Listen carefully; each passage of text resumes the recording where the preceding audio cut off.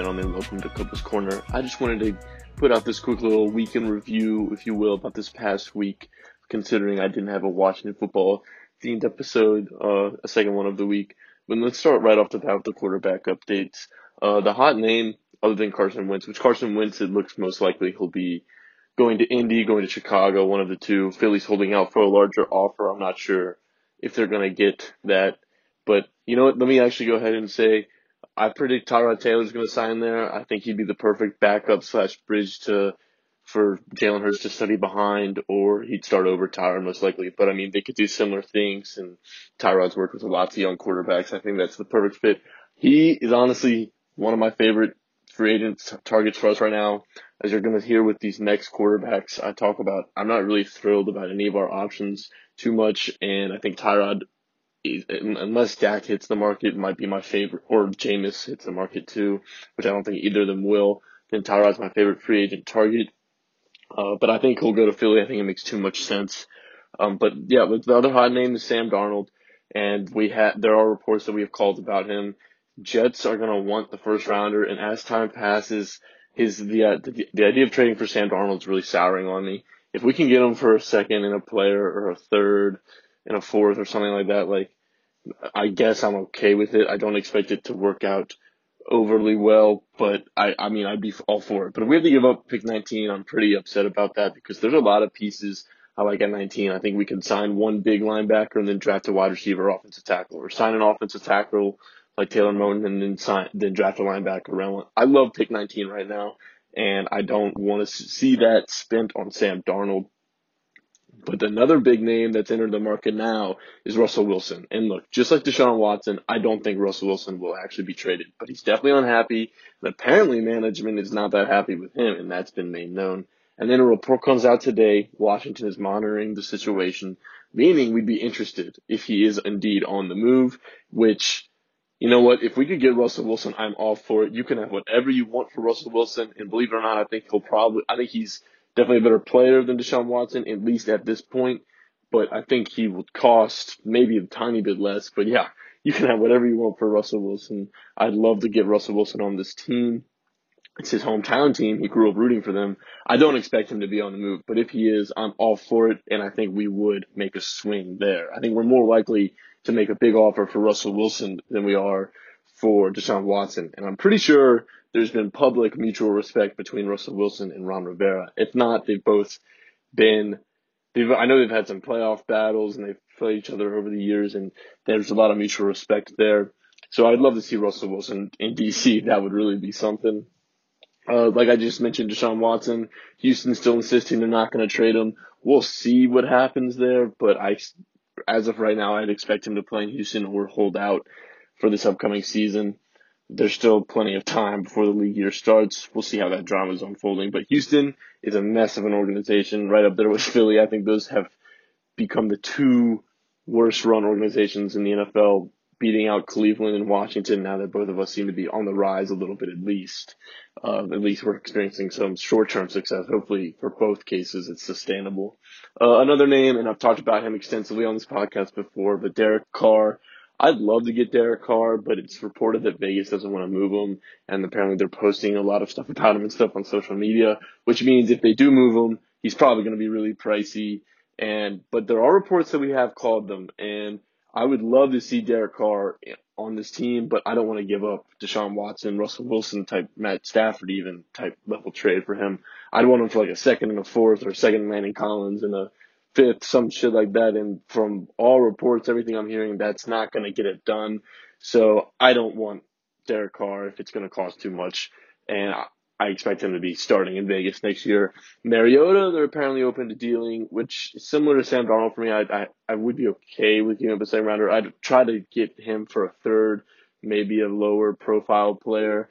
I wouldn't be giving up any big pieces there. I wouldn't super expect that to work, but it'd be a 1-year trial with Mariota. He could come and compete with Kyle, come and compete with Taylor Heineke, who just re-signed, by the way.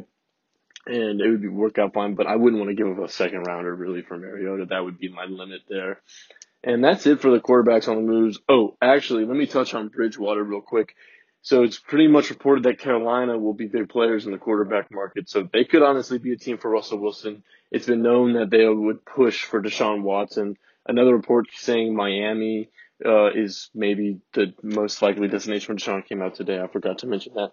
But Bridgewater, I'm not really interested in seeing here. I mean, he's just been moved on from multiple times now in Minnesota. I know that was injury related and they were big believers in him at first, but I mean, I think we've seen what Bridgewater is, and if we bring him in, that means we're drafting Trey Lance or Mac Jones or something this year too, or we're targeting quarterback in the first round next year. I mean, he's a bridge quarterback. That's what he is at this point, and I'm not a fan of trading for him. He's also got a decent sized contract, so I'm not necessarily a huge fan of that. Let me jump into some of our own current players with expiring contracts right now. Like I just mentioned, Taylor Heinicke's back on a 2-year deal. I think it means that he's definitely going to be our quarterback 2 or 3. I hope to see him as quarterback 3, honestly, but it looks like he might be quarterback 2. But it's very incentive-laden deal. He's probably not going to make that almost $9 million, whatever it's worth. It's for 2 years. It's like $1 million each year base that he's pretty much getting. But with incentives, it's up to like $8.75 million he can earn up to. But so happy to have him back. It's basically what I expected for him to be back on a contract like that. But so now we got a couple big names, and we talked about them last episode or 2 episodes ago. I'm sorry, but Brandon Sheriff and Ronald Darby. So I expect Ronald Darby to test the market because he signed a prove a deal last year. I think we probably have an offer on the table for him, and he's going to test to see what he can get. Will we match it? I don't know. I'd love to see him back, but I'd like to get him like $8 million a year, maybe $9 million a year would be my max for him, but he might be able to get that or more on the open market.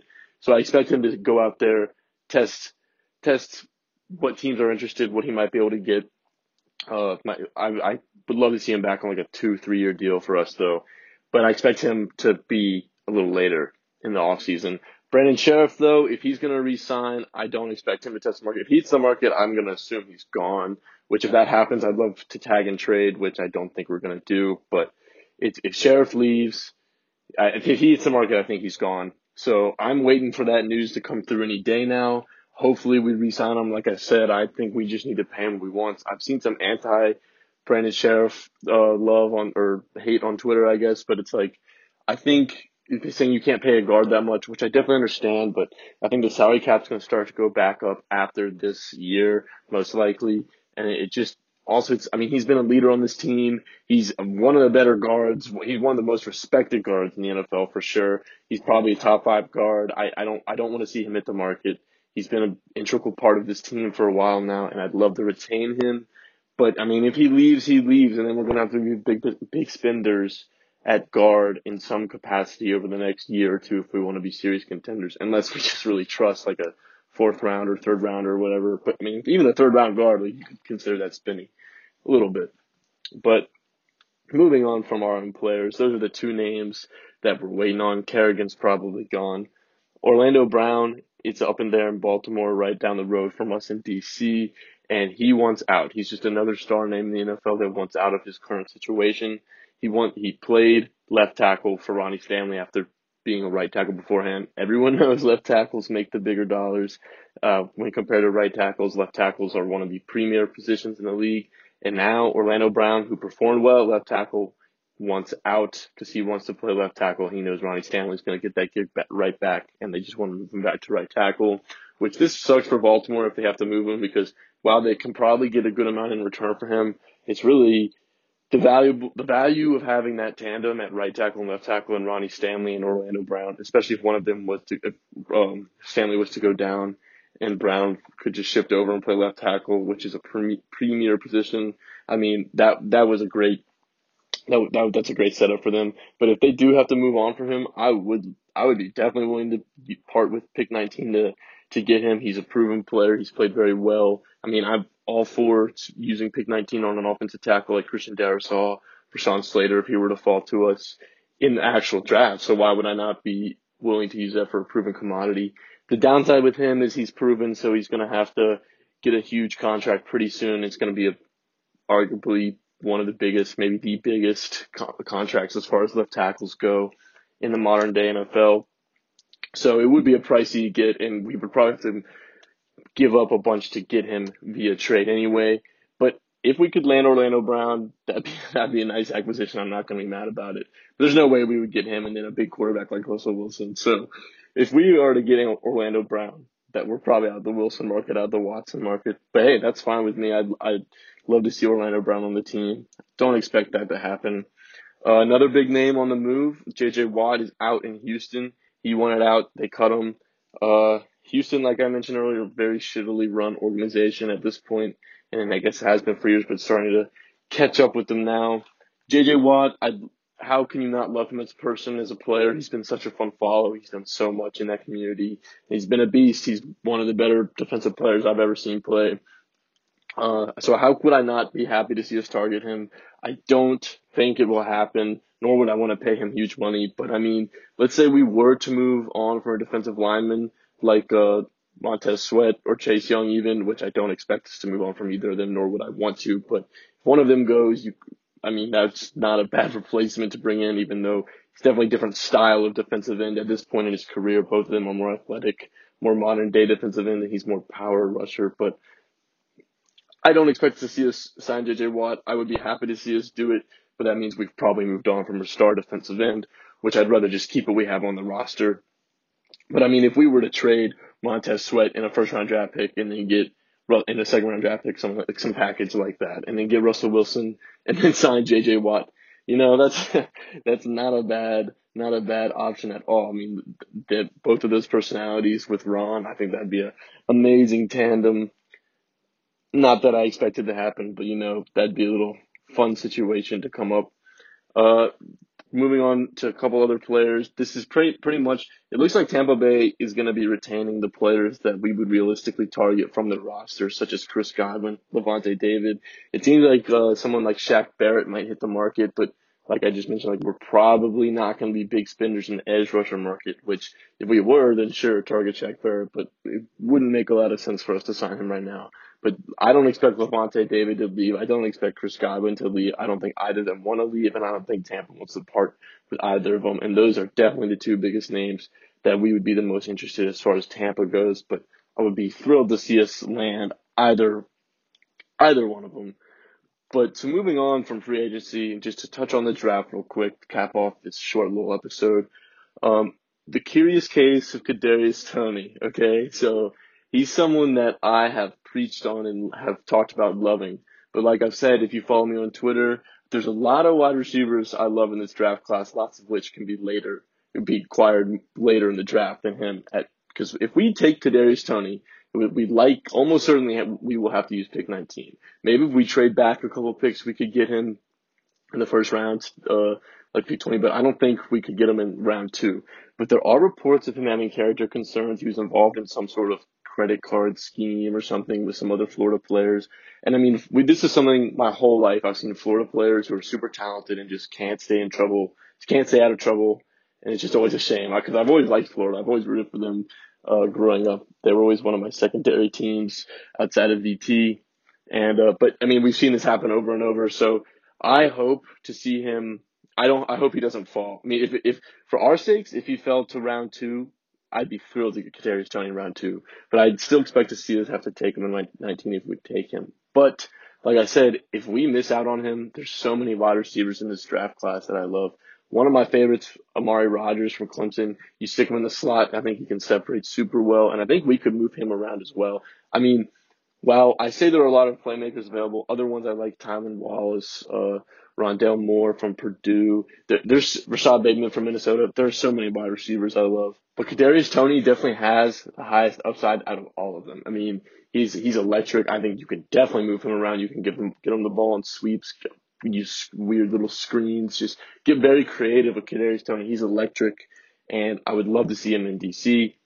So we'll see come draft time where he actually goes and where he's projected to go at the time. But there's definitely been plenty of cases in my life where I've seen at this point in the year a player ranked as a first round player, and then by the time draft time comes, they're like a 4th, 5th round pick. Many times that's happened to Florida players. So hopefully for the Gators' sake, he can keep his draft status high. See him go in the first round. Other names, also I'll say he's been incredibly mocked to us. He's probably like the consensus mock draft pick right now. And again, there's plenty of time before the draft. But almost any mock you look at has us taking him at pick 19.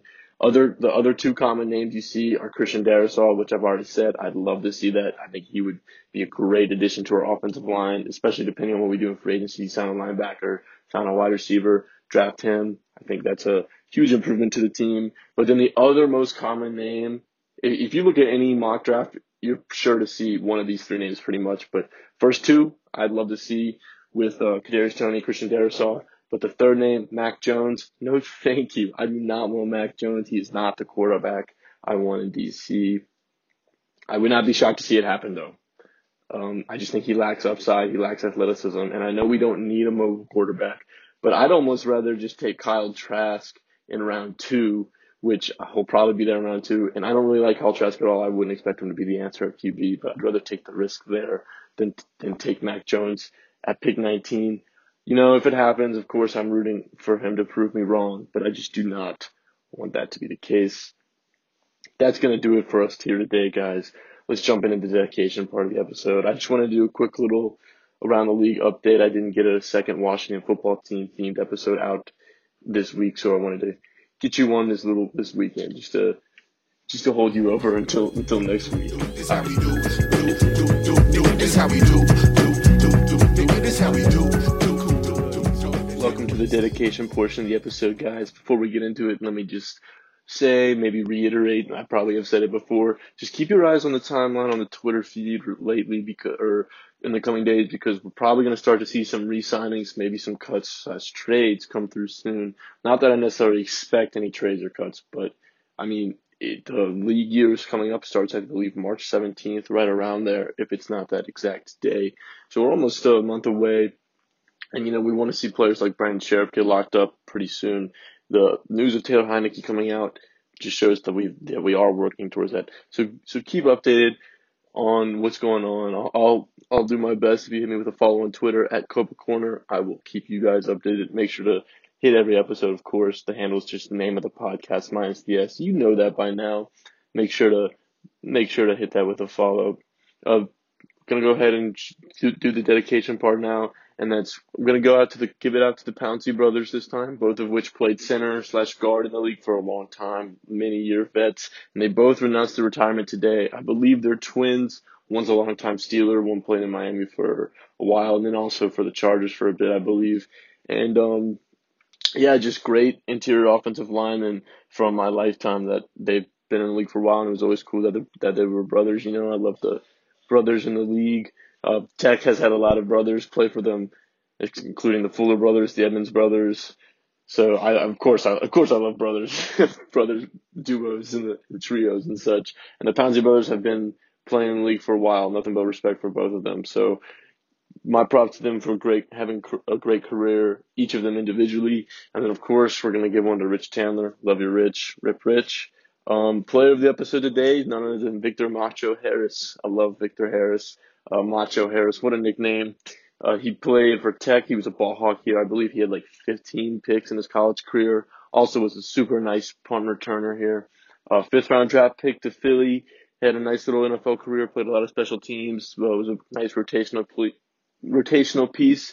Actually played the 2010 season in Washington. And then he went up, I guess, to the CFL. Played 4 or 5 years there, had a couple picks, had 4 or 5 picks there. So just an all-around cool career. He had a nice 2010 stint with us. Love this rock number 20. Had some cool hair coming out the back of the helmet.